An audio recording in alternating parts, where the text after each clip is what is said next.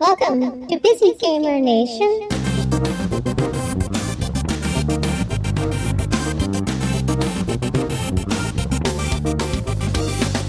My name is David Noonan. I'm the senior writer at Motiga for Gigantic, which is a 5v5 competitive game where your team of 5 tries to protect one giant Godzilla-like guardian while defeating the other team's gigantic guardian. That's the game. It has elements of a MOBA, but it also has some shooter elements, some action game elements. It's really a hybrid. That's in our DNA, right?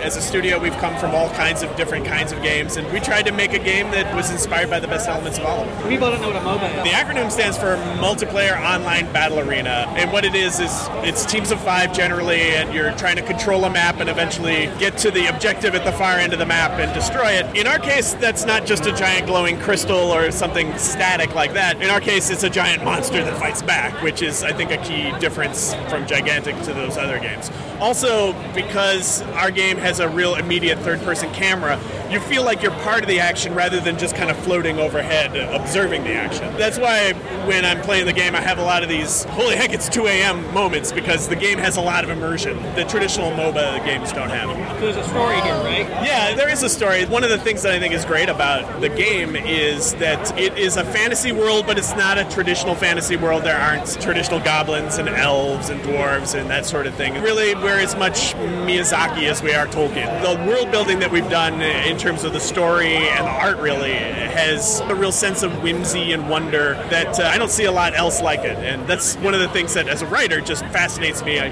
get to see the cool concept art every morning from the artists, and I go, okay, I can make up a story about that. So, I'm more of a single-player kind of person. What's going to draw me into this as a multiplayer experience? I think what'll draw you in is it really is a game better with friends. So if you can find even a couple other people who are willing to give the game a try. Is there a minimum number? It's teams of 5, but the matchmaking system will set you up with other people. But, it's a free-to-play game, so there's really not much in terms of barrier to entry. So just try it out, and I think what people really groove on, especially people who like single-player action-style games like, I don't know, The Witcher or Assassin's Creed or sort of like, there's a lot of the same jumping and leaping and verticality involved in our game. It's just you happen to be competitively working with 4 other people, and you're against another team of 5. So there's a story, but it's multiplayer. How long does it take to kind of go through that story? There are story elements, but it does not have a point A to point B narrative. The game sort of reveals story elements as you play, and as you earn different things, you'll see that there's a story reason why this creature is affiliated with this imperial house, and there's a lot of world building, and there's a real vibrant world attached to it, but there's not a linear narrative. There's no end. No. And as a writer, I kind of like writing things that are serialized, almost like a comic book. Just, the X-Men doesn't have an end either, and yet it has a sort of narrative propulsion that I think is really great. So will there be new story segments or elements added over time? That's exactly what we have planned. As you play, you will learn more and more of the story, and as we introduce new heroes and new maps and all the other kind of new elements to the game over time, because it's very much a living game, those also have deep roots in story. So when you ship it won't be done. There'll be more stuff coming. This morning was our first day of beta, and we are by no means done. I mean, we've got a lot of stuff that's in the pipeline still. Release date? We haven't set specific dates for open beta and then launch, but we have said 2015 we're out. That's still the plan. Sometime this year. Yeah, on Xbox One and Windows 10.